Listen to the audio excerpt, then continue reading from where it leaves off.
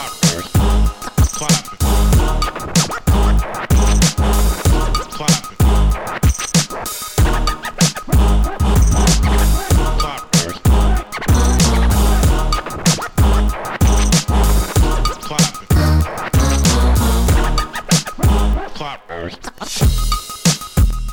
right, and welcome everyone back to the Away Team Podcast. James Hollis, my co-host. My name, Phil Boileau. We're getting it in basketball styles, NBA styles. James, how you doing this fine evening? So the double dribble, the chest pass, into the stands. Oh, we know where he's going with this one. You know what those are? Life on repeat. Are these better names in the Away Team Podcast, James? Are these better names in the Away Team Podcast? Oh, you know what else is a better name? Anything else, but we're going to talk about Chris Paul. Chris Paul has been one of the best point guards in the league for the last quite a while. But there's been an interesting few articles coming out saying why it may be fool's gold. Being the writer and blogger that you are, Mr. James, I'm gonna let you head this one. I just I saw this article float down my timeline on Twitter, and I sent it over to Phil DePill because I thought it'd be interesting for us to talk about, because I kind of feel the same way about Chris Paul. And basically, our guy Jonathan Tjarks over now, he's at the Ringer. He had his own site called The Pattern of Basketball before. He's been on this for a while. And you should check him out. Pattern of Basketball. Just Google his name, Jonathan Tjarks, and then Chris Paul, and you'll see the article pop up. And basically, he gives him all the props in the world. He says how talented and awesome Chris Paul is. He's a pit bull. He's a bulldog. He's awesome, and he is. He's a great player. But when it comes down to it, basically, what the premise of the article is, size matters. At 6 foot 175, he's an outlier among outliers as far as elite players. It matters. Length, width, wingspan, all that matters when you're dealing with elite players. And it seemed like in the playoffs, Chris Paul comes up against these other elite players, and the margins are so thin. They have that kind of athleticism or length, or they have or like with Steph Curry in the shooting, they have something that just makes them almost in the realm of NBA talk. They make him superhuman. And Chris Paul just doesn't have that. He's wrung every ounce of talent he can out of his 6 foot frame, but when the push comes to shove, these other guys have just a little bit more. And just like same guy, Jonathan Tjarks over at the Ringer, wrote an article about how the Clippers are great. They have like a metronome like offense, but there's no suspense to them. And when it comes down to it, their best player is a 6 foot tall point guard, and it's going to come back to bite them. So I think Phil, you disagree with this concept a little bit. Well, I mean, look, I've never been a fan of small players at their position at all. But the one place that I thought it was kind of interesting, and we'll come back to Chris Paul, is we were talking about this a bit off air, and I was getting flack, and I get flack for this comment every time, and we'll stay on it too long. It's ridiculous. That's why. So go ahead, make your comment. Just let me set it up. It's ridiculous. So what I'm saying, it's ridiculous, but I'm going to say it anyway. So if I was to start a team and I knew what I was getting, I would pick John Stockton over Magic Johnson. And why am I saying this? Because I get better shooting, I get steals, I get longevity, which matters. They're both team players, but I just think overall, if I'm going to kind of run a super team, I think John Starks is the overall. Look, he's a career leader. That's wild that you want like 20 years of no rings instead of 13 years with like 4 or 5 rings. That's why I wanted to bring him up, right? But that's okay. He played a Kareem Abdul-Jabbar. Let's not even pretend that it's the same thing. Hey, don't forget he played center during the first championship because Kareem was out, and they won because he was a 6'9", 6'10" player. That's the versatility that you need to win championships. And that's why I bring this up, right? Because obviously a guy like John Stockton, while he has all these numbers and he's going to go in the record books, one of the best point guards ever, because he didn't have that size and that defined advantage where, Magic Johnson had it in the post. Now, I'm not really here to debate those two together. What I'm saying is more like you could make an argument looking at numbers, looking at stats and all time. And that's where the problem lies. That's where the problem lies. You want to look at numbers and stats and say, oh, this guy's better. Because my spreadsheet falls out, and I can say, and I'm not an anti-stat person at all. But you just woke the bear up because this is the thing that But I was saying that in your way. I was saying that in your. I was saying you can look at all the stats. This is what rankles me more than anything else. The fact that you would literally say, "Well, you can make an argument from looking at the stats." That's not what it's about, though. It's not about looking at stats all the time. You know what I'm saying? If you base your argument purely from looking at stats, then I mean, unless we're talking who scored more points per game, then it's a silly argument to say if you look at the stats, it goes like this. That's not. It's terrible argument. That's terrible. Well, the thing is, it's not an argument because we're actually saying the same thing, but you wouldn't listen to say it because I'm actually saying the skills that you pointed out that Magic Johnson had off air in the ability to post up guards and the ability to look over point guards, to pass over them and create and play multiple positions. Those are the skills that differentiated and ultimately created him championships. So it's kind of a funny parallel when you're looking to today's NBA because you get a lot of guys who do put up massive stats, a la Stockton. But then you get other guys who just are more. So would you say, because it can't just be height at the position, right? Because then guys like Michael Carter Williams would just be... No, and this is why I hate when people use the arguments, because you're going to start setting up a straw man. And no, you're asking. You're not setting up... But I hate this because, of course, it's not just height, right? You can't just be tall and be sorry, because then you're going to be just tall and sorry on the bench. It's not just height. It's the fact that if you have two players who are... one guy could be even slightly maybe more skilled than the other one. But you got these two players, and one of them is very skilled and has size, or is an incredible athlete, or can shoot from 40 feet, versus the one who can't.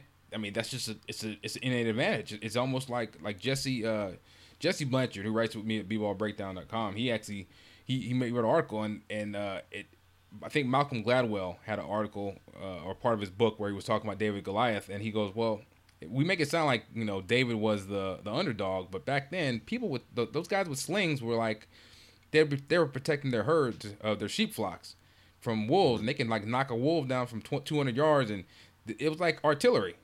It was like artillery versus freaking foot soldiers, and like it actually, we think that the shooter, as far as David, was the underdog, but that's a tremendous advantage. So in this case, what I'm saying is having that kind of Deus Ex Machina skill or physical talent, it matters. And when it comes down to the playoffs, where every possession counts and it's just 7 games, having that kind of advantage matters. And Steph, as good as Chris Paul is, he doesn't have that single advantage. He's a great mid-range shooter, and he leverages it as much as he can. But I mean, when other guys come down and pulling from 40 feet, or the other guys getting everybody in foul trouble and bowling you over and jumping over you, it matters. So that's my thing. There's been a lot of talk about, as good as Chris Paul is, he's underrated. I don't think he's underrated. I think he's properly rated, but I don't think you can win with him as your best player. No, and then there's two drastic styles of point guard who are leading the NBA. One is what's now, and it's kind of your 6'2" to 6'4" point guard, right? You got your guys from the old guard of Tony Parker till your new guys, Dame Lillard, Irving, Curry, John Wall, all those guys who are elite athletes. A handful of those guys are elite shooters. Other guys who aren't elite shooters can get to the basket at ease.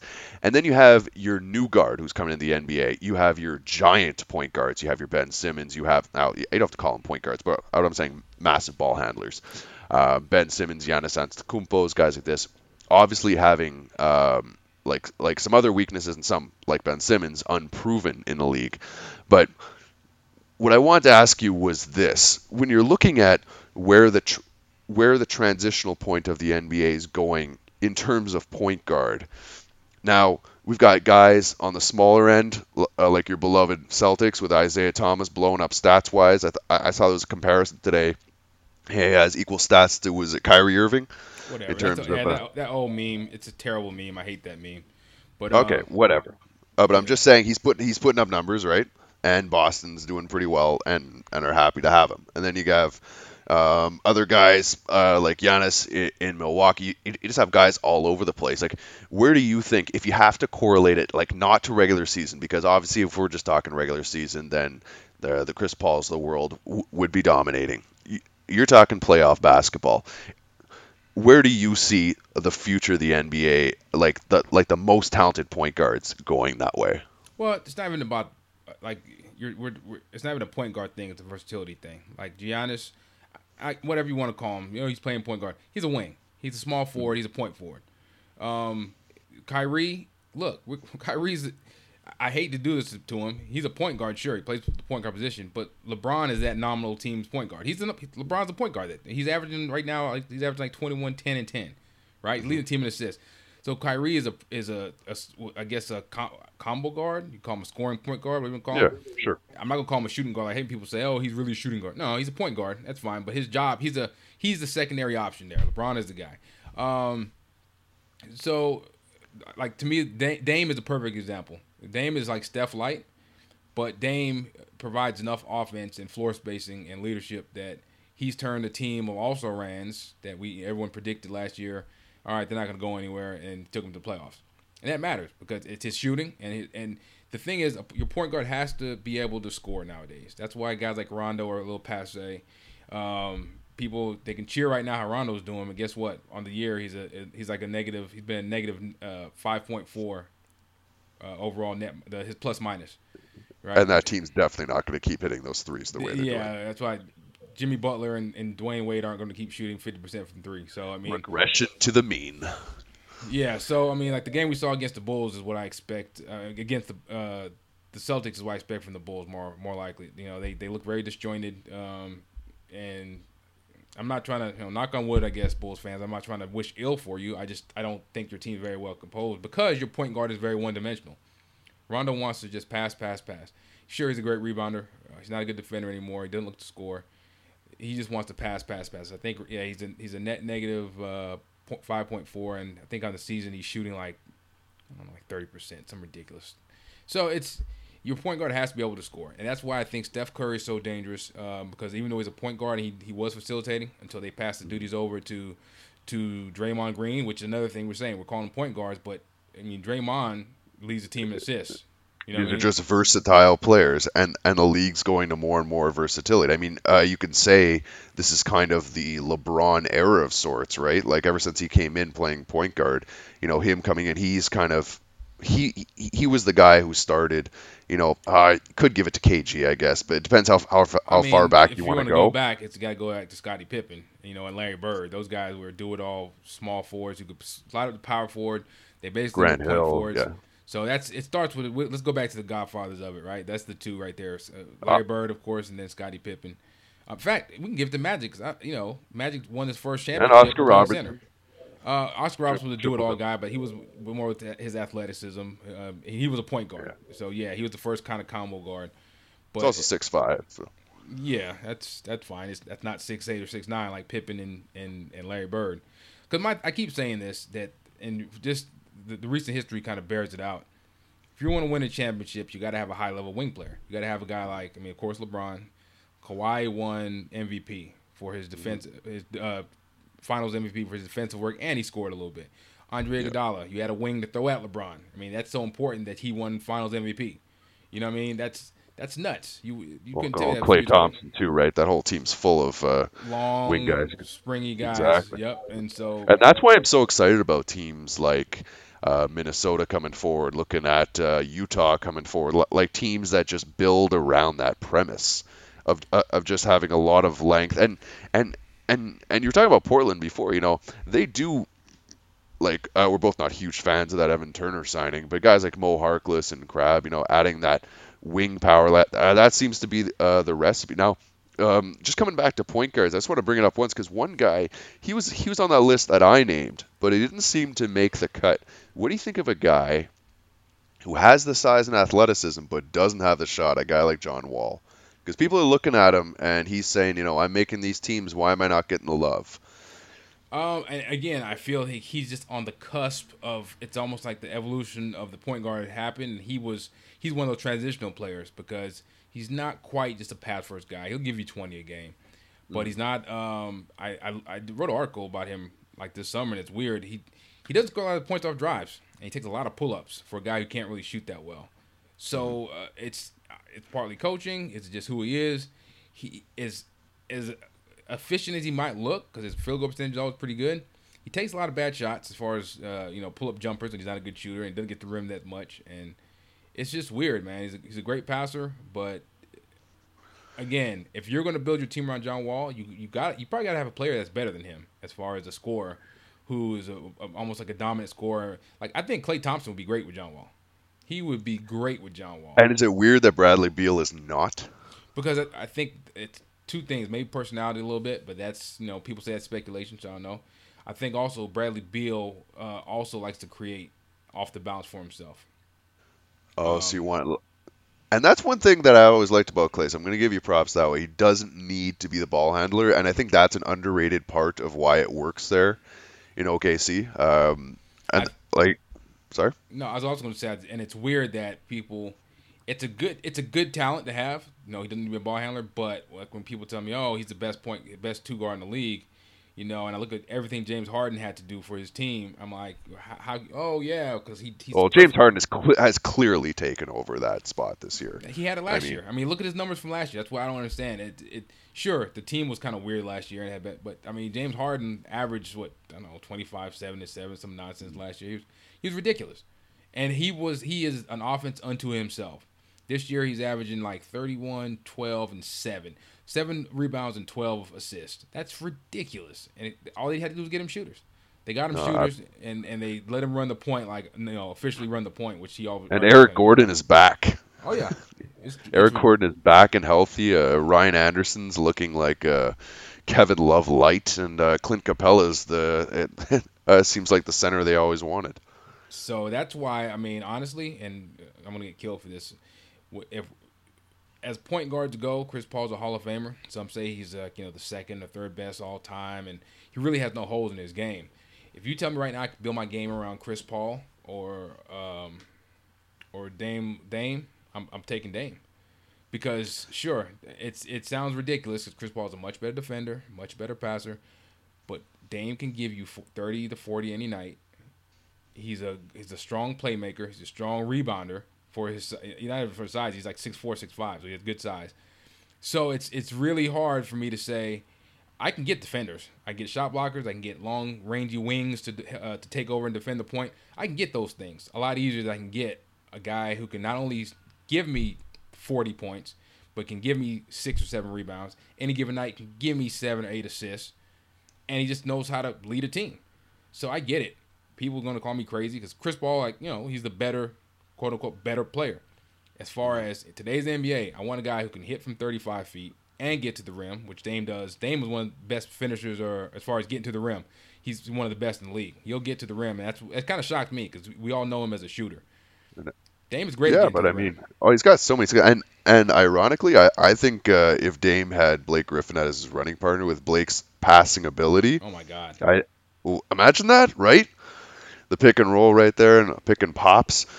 And another thing I want to say before we just jump off the wall train is how much would you secretly love him to just go to the Pelicans and save Anthony Davis from obscurity and save both their careers? Just go back to that Kentucky connection. Just like the Pelicans, just throw the kitchen sink. You can have Healed, Holiday, our next 2 firsts, and I'm just running with John Wall and Anthony Davis. That'd probably be pretty good. But it's like because Drew Holiday is great. I Drew like Holiday him a is. lot. I'm a big Drew Holiday fan. I think there's the gap between Drew Holiday when healthy and John Wall isn't that huge. It's big. I mean, John Wall's clearly in that second tier, and maybe Drew's at the lower second tier or top of third tier. But it's just really hard, man. I think, but you're right. That's a good call. John Wall would be great with Clay. He'd be great with Brow. It's just really hard. It's like Elfrid Payton. People love Elfrid Payton. He plays hard. He's a scrapper. He has a tool to be a great defender. Well, But they've when it, surrounded him with shooters, though. I think they're buying into Elfrid Payton. I think I don't think they're looking to get rid of him. Like when you surround him with Fournier, Hezonja, and all these guys who can shoot. I mean, I think their front court's a bit of a mess. But I think guys like I don't think guys are giving up on point guards who don't shoot. But I think it's you just have a point that it's not the winning way if you don't do it. you put a cap because you end up playing like 4-on-5 on offense, even though he's out there running the offense. But you got to be able to score from that position, man. It just kind of puts a cap on how good your team could be. And Chris Paul is great. He can give you 20 to 25 on a good night, 35. I get it, but he's so that Jonathan Jarks article about the Clippers says that's what he says. He goes, they're so methodical, it's great, but once you get to the playoffs and they take away your first option and then your second option, and now you're just kind of eating through the clock. And if you don't put the ball in Blake Griffin's hands to let him do things, because he can kind of break a defense with his athleticism, but Chris Paul likes to dominate that ball, man. And do you think going forward, kind of like with these new giant wings that play point guard, that'll be okay? Just because like you can still play with a, I'm gonna name drop some terrible names, but like a Jared Bayless who can still play the one and still shoot, so bring that scoring from the one, but your assists come from a different position, like Nah, a LeBron James. that's great. That's what I think Milwaukee wants to do with Giannis and Delly, because I think Dellavedova is a human walking pile of trash. But he can do two things. He can stay in front of a guy, kind of on defense. He plays hard on defense, and he can hit open threes. That's all you need And him that's to all do. you want. That's all you want. Exactly. Yeah. So He's 6'4". He's got the size in there, and and there's a lot of potential. Like that's why I'm so big on both Philadelphia, got to trust the process, and the Milwaukee Bucks. Now, just before we finish this first half, we're talking about the ability to, for players to have tons of skill sets and be able to play multiple positions and everything like that, from the LeBron James to some of the bigs we have in the league, like your Karl Anthony Towns, your Anthony Davis, and such. We spoke about potentially, a guy like John Wall, slightly missing the ship. Um, do you think that that was the same for LeBron's buddy Carmelo Anthony? no, that's a whole different ball game. Well, you know what? In a way, I guess it is, because the thing with Melo is that he was a great scorer and he was a solid rebounder. But almost like we say, Rondo was a great passer and a great rebounder, and not a good defender anymore. Um, Melo was a great scorer instead of a assist man, and a decent rebounder, but he didn't play make. He wasn't a playmaker, and Melo was And weird. so the days of guys who can, because if you think about it, like if you look at how the league's going, right, like the days of having Andrew Bogut's of the world are going away. So your big stiff bigs going away. Your pass first point guards who can't shoot are going away. Your scoring wings, who just score nothing else, are kind of Right. going away. It's kind of like it's not it like we started the conversation talking about point guards. We talked about how there's some influence from those kind of 6'8", 6'9" wings, but it's kind of across the board. I mean, the NBA is truly turning into this positionless game, but I think size is always going to matter, and I think we when the positionless part of it started up, we saw people playing pretty small, but I think we saw in last year's finals, and you may not agree, but the fact that if you play really small, they can bully you a bit. And so I think the size and versatility factors are always going to be that careful balance in the NBA going forward. And that's just the talent level, right? Like all these kids are coming up, instead of saying I want to be, if you're a big Dikembe Mutombo, or I want to be Jason Kidd, now I want to be KD, now I want to be Kevin Garnett, now I want to be guys who can play multiple positions, have multiple skill sets, because we've seen that this is how you make money. I mean, guys who can come in, fill multiple roles defensively and offensively are A, guys who get drafted high, and B, are guys who stick around. I mean, and plus, I mean, it's all bigs want to be littles, and all littles want to be bigs. So, like, every time you see a big man who likes to take the rebound and push it up the floor, they're living out that fantasy. But now they're encouraged to. And so that's a good thing, I think, man. Versatility is awesome. I like that KG was kind of the first of that, the big man, 7 foot, versatile, can step out and shoot, pass. He kind of laid the groundwork for that, and now we got Karl Anthony Towns. We got it's what's weird to me though, and I brought this up on Twitter, and I kind of got yelled at about it, because Kawhi is great. He's amazing. My question was, it's like, how come he doesn't get asked to be a responsible playmaker the way that every other wing player does? You know, um, My my quick answer for you is I look at where he's come from when he was drafted. He was drafted as a small ball power forward. He learned to have a bit of dribbling to his game only kind of this year, last year. He started learning how to shoot the corner three. Like he's one of these players that didn't come out of college as like as hyped as the overall all-star. Like, he was brought in as a guy with a lot of potential who became an amazing role player who is now falling into a star player because he's adding the requisite skills. He's kind of the epitome of the transition of what we've been talking about, right? We started the show saying, guys who have, limited skill sets, they know what they do well, be it point guards, be it centers, be it whatever. He started doing that and nailing a couple things consistently, 3-and-D, and then slowly adding to his craft. So he's kind of, in a weird way, you say it doesn't count, but he's almost the epitome of the growth of the game. Yeah, I guess. I'm not. It's not a critique of Kawhi. It's just that we all kind of agree he's a top 5 player right now, and But it's also a system thing, right? That whole system's predicated on passing. So to say like one person is the dominant ball, I mean, look, it's like even throughout their history, it was Ginobili, it was Parker, it was, it transits like I don't think that team is the right place to play that kind of game. Like I think if you had Kawhi Leonard on almost any other team. So the problem with that is that this team is not that team because Tim Duncan's gone and a lot of their shooting's gone and they don't depend on the other guys so much. So well, for now they're winning. So until that happens, and you know why they're winning? He's averaging like 4 assists a game this year, up from I think last year was at 2.6. So he's learning it. Yeah. So, but my point is, he came into the season a top 5 player without it, which is kind of weird. And it's a small thing, and I guess I'm speaking semantics because he is doing what I wonder why he didn't do now. But before he even did it, I remember Kevin Durant being, hey, he's a great scorer, he's a great player, he's top 7 in the league, whatever it was. But then they're like, until he starts making guys around him better and becomes a better playmaker, it's going to be hard to put him up there with LeBron. And then he started doing that his MVP year, and so hey, he's arrived. And I just wonder why that Kawhi never had that. But you know why? And the answer is only Spurs. That's a good answer. Yep. All right. Well, that's the horn for the first half. We're gonna have to join you on the second half with myself and James, the Away Team Podcast. Like it or hate it, we're gonna be right back. Lots of sports talk. I hate it. What you mean you ain't never heard about the Away Team? What you mean you ain't never heard about the Away Team? The Away Team? And the Away Team? Those guys, that's the Away Team. And welcome everyone back. Second half Away Team Podcast. James Holis, Phil Boileau. Let's get it in. There's a lot of teams in the NBA doing really well this year. One team that's a few years away, maybe not the 2 years away from 2 years away, Bruno Caboclo kind of deal.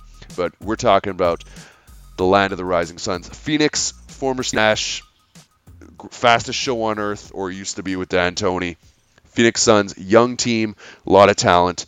I know this is a personal favorite of yours, James, because there's a lot of nice young players, including Marquise Chris and Bender, who they got in this year's draft, which, as we said last show, has made them our, want to say, top 3 draftees last year, or are you giving them the number 1 spot? I think they probably had the best draft of everybody last year. And we were just talking about versatile point guards. Well, then you got a guy like Eric Bledsoe.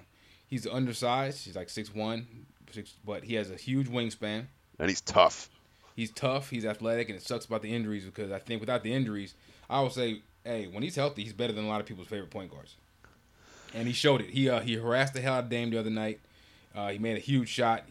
People didn't watch it. They watched the World Series. He won the Phoenix game against Portland because he plays so hard. I think right now he's averaging about 17, 6, and 5. He's doing a little bit of everything on the court. He's not shooting great, but when you have that kind of versatility, shooting, sometimes shooting percentage don't really matter. He's almost like a mini Westbrook, and I mean any team would want that. So absolutely, and who knows? He may get traded by year's end because there's a couple players, him, Tyson Chandler, putting up some pretty big numbers. But Brandon Knight, but they don't look to be part of that real future. I think Eric Bledsoe's 28. Am I wrong in saying that?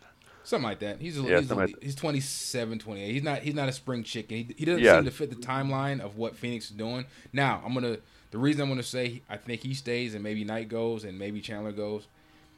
This summer he did a lot of work. He got the guys together for workouts, and I thought the same thing, but he seriously embraced being the leader of this team this summer. Like he got, And you I do think, need some veterans. I mean, you can't just be like the 76ers who just live with a whole bunch of 22-year-olds and hope it's all going to come together.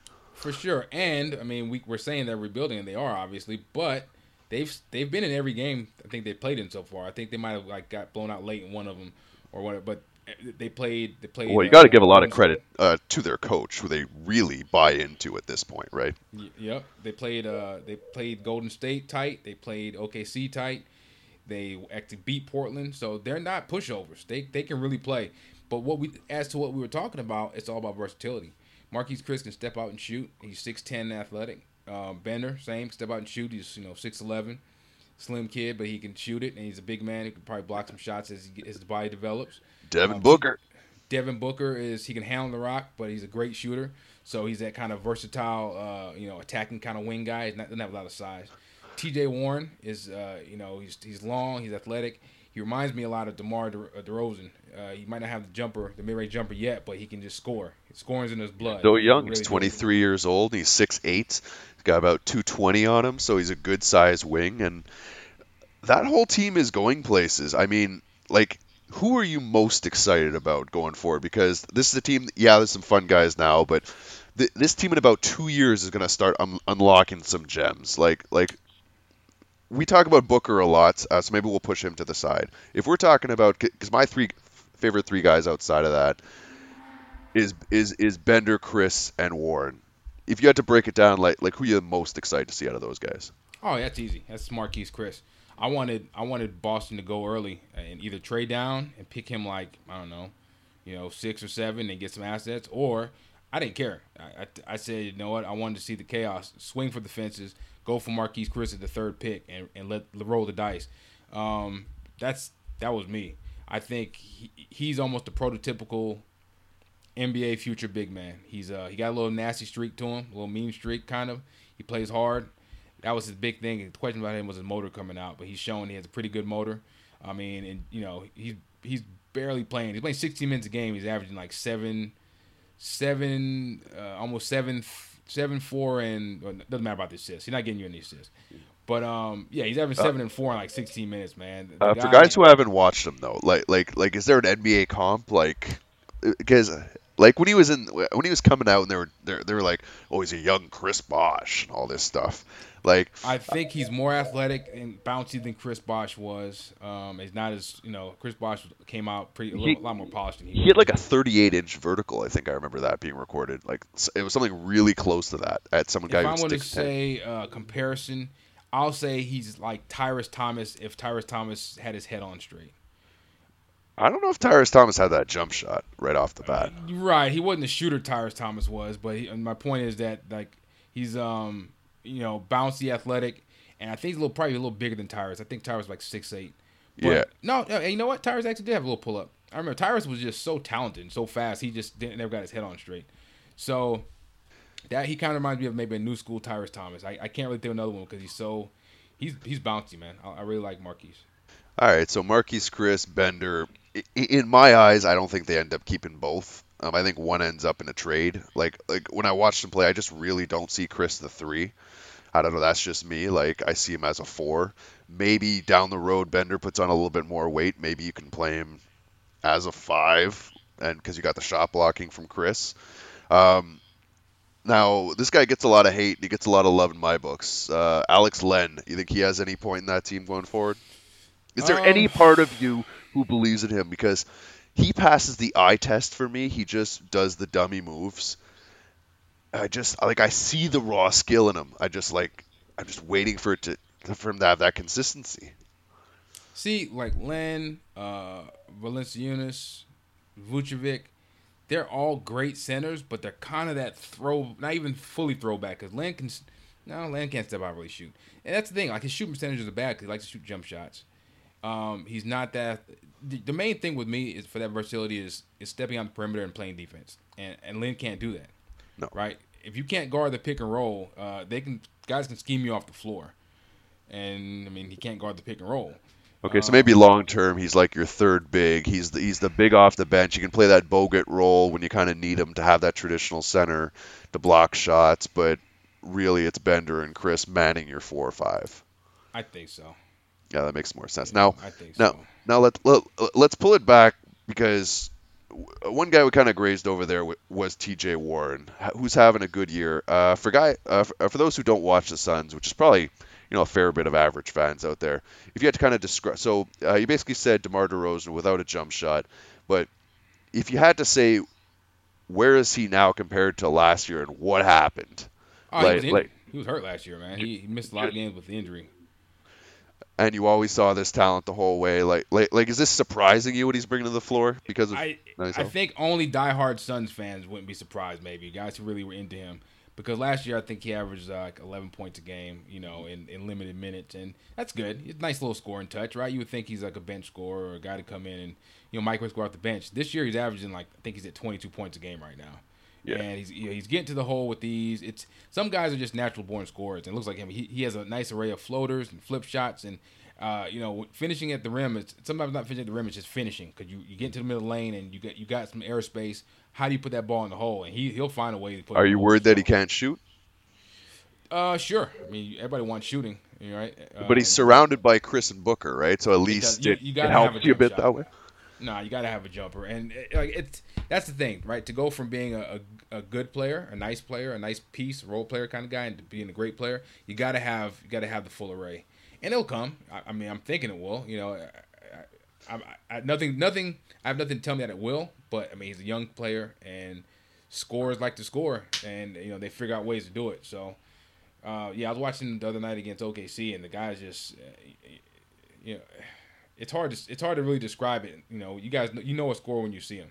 Yeah. He's not just jacking up shots. It's like everything he does was with a purpose, and he was authoritative. It was really nice to see from a young guy. Nice. I'm really high on that guy. Well, speaking of other guys, because I know you wanted to talk about this, and I think it's really important. When we look at guys who, obviously, you can't put guys who are like first, second year players into this conversation because those guys are going to improve naturally.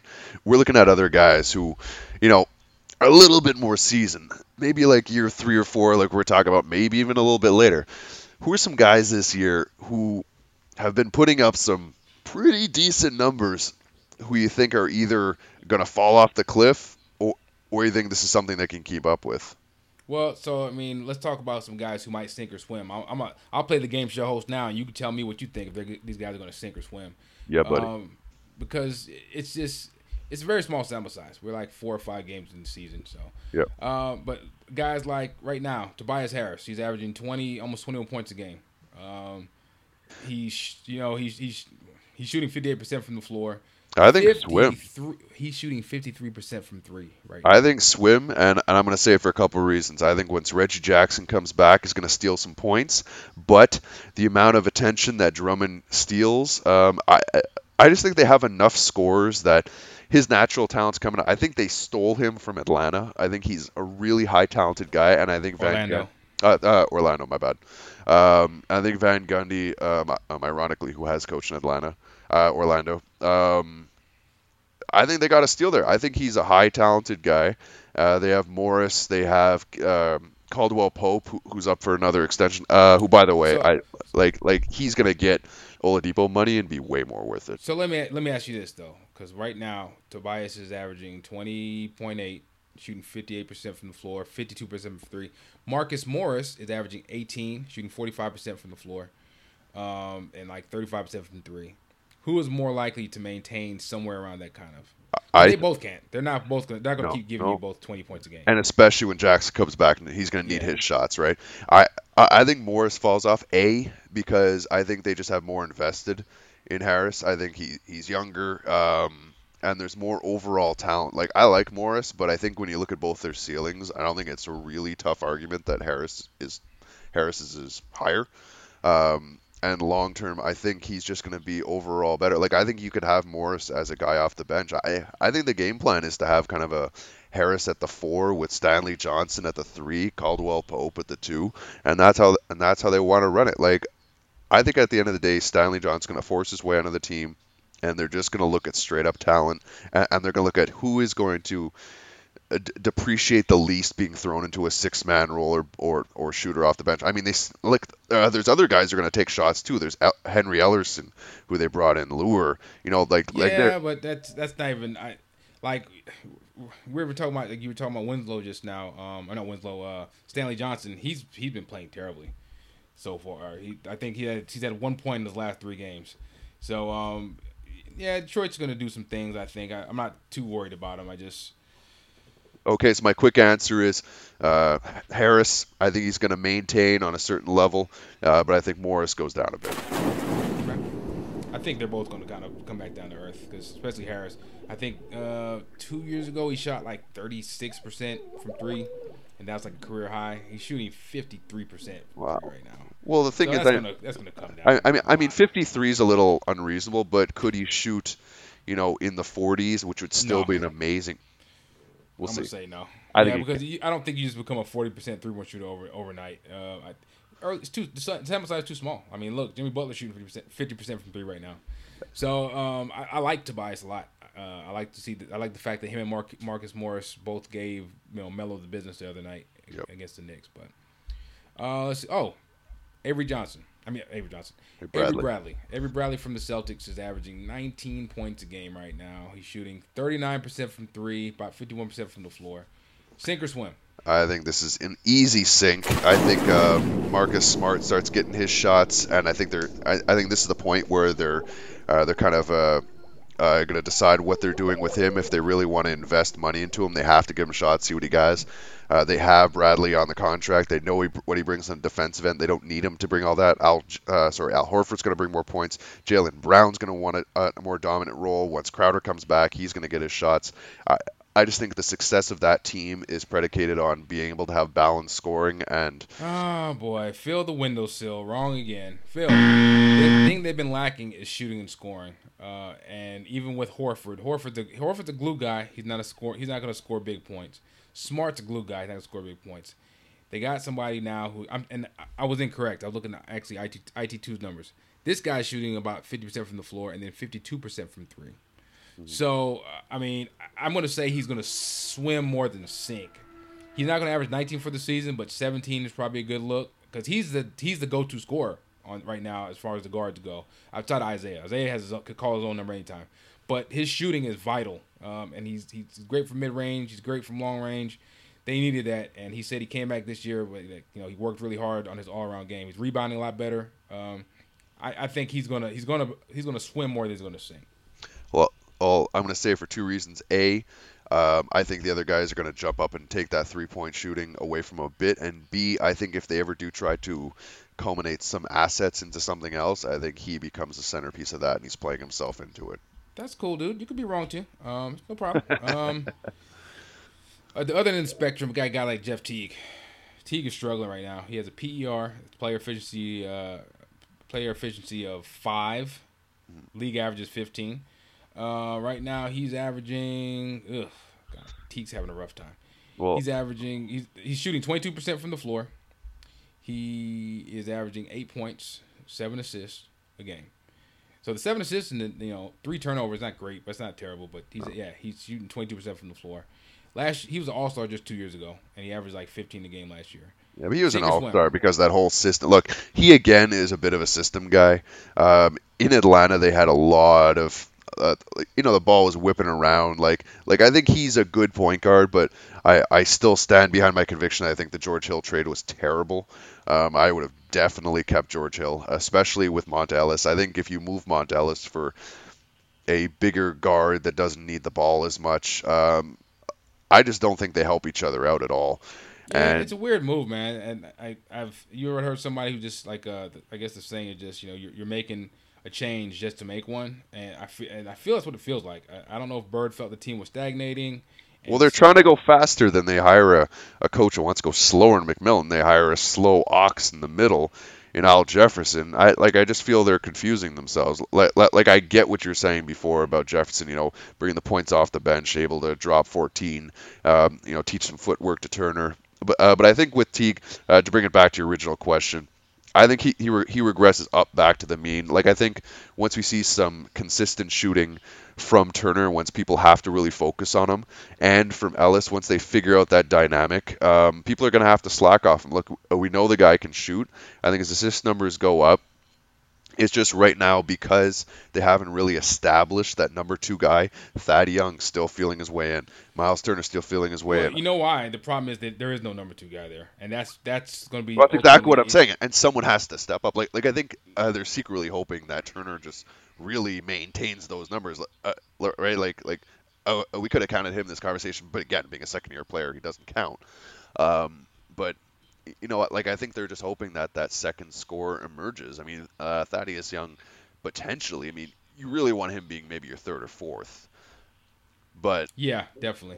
I just think Ellis is the weird man at that point. Like, I think we'd be looking at a really different team if instead of Ellis, we were looking at someone like a Courtney Lee. I think we'd be looking at a really different team, like someone who could just sit out. I say they move Ellis or put him on the bench and start C.J. Miles. I'm all for that, having the 6'6" there, and then you can bring, like, off the bench, like you were saying, Al Jefferson bring that scoring. Well, you can also bring Ellis, so that backcourt, frontcourt, just bring some defense around them. Lavoy Allen for outside shooting to balance it out, and I think that whole team goes there. Look, there's so many new moving pieces that on top of a small sample size, we're looking at a new coach, new power forward. Yeah. My point is, hey, I'm the game show host. Don't try to bogart my set here, buddy. I started this by saying he's going to regress up. Sink or swim? Swim. Man, you must have had too much syrup tonight or something, brother. That maple syrup got you rolling. All right, so let's go over to Minnesota, because this is your favorite, Zach LaVine. He's averaging almost 24 points a game right now. He's shooting 52% from the floor. 50% from 3 on 7 attempts a night. Yeah. So I'll go first on this one. That's going to sink. I like Zach LaVine as a microwave scorer off the bench or even a starter, either one at the 2 guard. Not a point guard, obviously, but no way he maintains this kind of level of play. Karl-Anthony Towns going to be more aggressive. Last year, Karl was at, 18 and 10? Yep. This year, he's not even scoring 16 points a game right now. Starting off a little bit slow as far as just, whatever. It's just beginning of the season. Carl's going to take over. I think Wiggins is he's at 23 a game too. Him and Zach are identical. They're both averaging 23.7 points a game.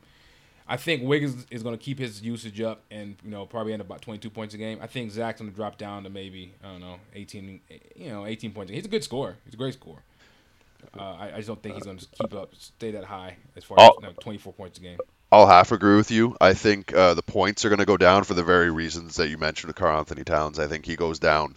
I think he can get up to that 19-20. I think this is one of those teams that what was the last team that had 3 guys scoring 20? I'm thinking the Kings with Boogie, Gay, and Thomas when Isaiah was there. He was Thomas was like a 16-point a game. No. That definitely happened. First off, he might have had he had a streak where he averaged 20. He didn't average 20 points a game. How much you want? I'll bet you right now 50,000 loonies that he didn't average 20 as a King. And how many American dollars? That's like 50 cents or something. That's like, I don't bet money. I'm not a gambler, but I'm gonna find this for you because I believe I'm 100% right. Anyways, it doesn't matter. At the end of the day, we're talking back to LaVine. I think he goes up to the 19-20. I think no one's gonna shoot 50 from 3. But we saw it the last couple months of last year. All 3 of Wiggins, himself, and Towns all were shooting really nice percentages. They help each other out. I think Towns, because he's the guy on that team, gets more shots. But look, they've been talking about giving LaVine a max extension now, if you heard that one floating around. And if you're talking about doing that, you're not going to take too many shots away. I think when guys can shoot such a high percentage, I think your defense is going to improve on all your players because of Tibbs. I think is he sinking to go back to 20 at high percentages? If you're saying that, then I'm saying sink. But I still think that that creates near all-star numbers. So, yeah, and I owe you 50 million loonies because IT2 in 13-14 in Sacramento averaged 20.3. So my bad. Hey, my check's in the mail. I'll be sure to cash it. No worries. You won't see it. I'm not sending you crap. Was there anyone left on your list there? Yeah, a couple guys. One more guy then. Let's go with my man Sean Kilpatrick. Who's that, you say? Exactly. You're right. I didn't know who he was either until I watched the Nets play. He's their starting. No, he's off the bench actually. He's their bench shooting guard. Jesus, and he's averaging almost 17 points a game. Kilpatrick is shooting 45% from three and about 48% from overall, and he's actually closed out a couple games by just going like supernova. I've never heard of this guy before, but apparently he's a really good player. But he's averaging almost 17 off the bench. Is he going to sink or swim? Well, he belongs to the Brooklyn Nets, so the answer is sink. I don't even have to know much about him. I think I think this is a team that's going to have a new hero every night, and they're all going to be a bunch of zeros because they're playing for Boston's draft picks. And as much as it hurts me to say, it's not a Boston guy. This is going to be a hard sink. I think he ends the year averaging under 10. Wow. I'm going to say I'm going to say he's going to swim because they have nothing to lose or nothing to play for. He's going to be playing free all season. But they still have other guys who are going to want to shoot, and it doesn't it's matter. not He's likely off the to bench and he's playing 25 minutes a game off the bench. The team stinks, dude. I mean, I'm agreeing with you. That's the whole premise of what I'm saying. No, That's what I'm saying. It doesn't matter. They're just going to have other guys score. There's going to be trying out a million things. When you suck that bad, look, if you have any other kind of guys, you're going to play them. They don't. That's my whole point. Joe Harris is getting his 22 minutes a game. They're all getting their minutes. It doesn't matter. So, and the guy can flat out shoot. When you shoot the way he can shoot, you're going to shoot all season. He's going to get his minutes. He's going to get his touches. He's going to be playing against a lot of backups because they're going to be getting blown out a lot. I think right now this nice little stretch they're having is really cool. They play hard, and who knows? They're going to be better than we thought. I thought they might be the worst or second worst team in the league. That still might go to the Kings in Philly, but my point is, yeah, he's the guy can shoot. He's going to play. All right, well, for any of those who are actually keeping up with the Brooklyn Nets, you can hold us on to this later on at the end of the season, and maybe Mr. Hollis can win some of his loonies back. But it looks like we are just about out of time for this week. Another episode in the books. James, I want to thank you as always. Even though you don't make it easy, you make it awesome. You can always catch him on Twitter at Snotty Drippin'. Am I giving it right? Yeah, you can catch this guy on Twitter at Sporting Phil. Right? That right? Like Pillhead? Sporting Phil. Phil the Pill. Man. With all the answers everyone likes to swallow. What the hell is that? Bam! Hey, you're the one who starts with Phil the Pill. That's like one of the worst names you could have come up with. It's like just like. And it goes to one of the worst people I know. So there it's even. There you go. Ouch! I'm a terrible human being. You heard it here first. All right, guys. Well, thanks for listening. This has been the Away Team on PressBasketball.com.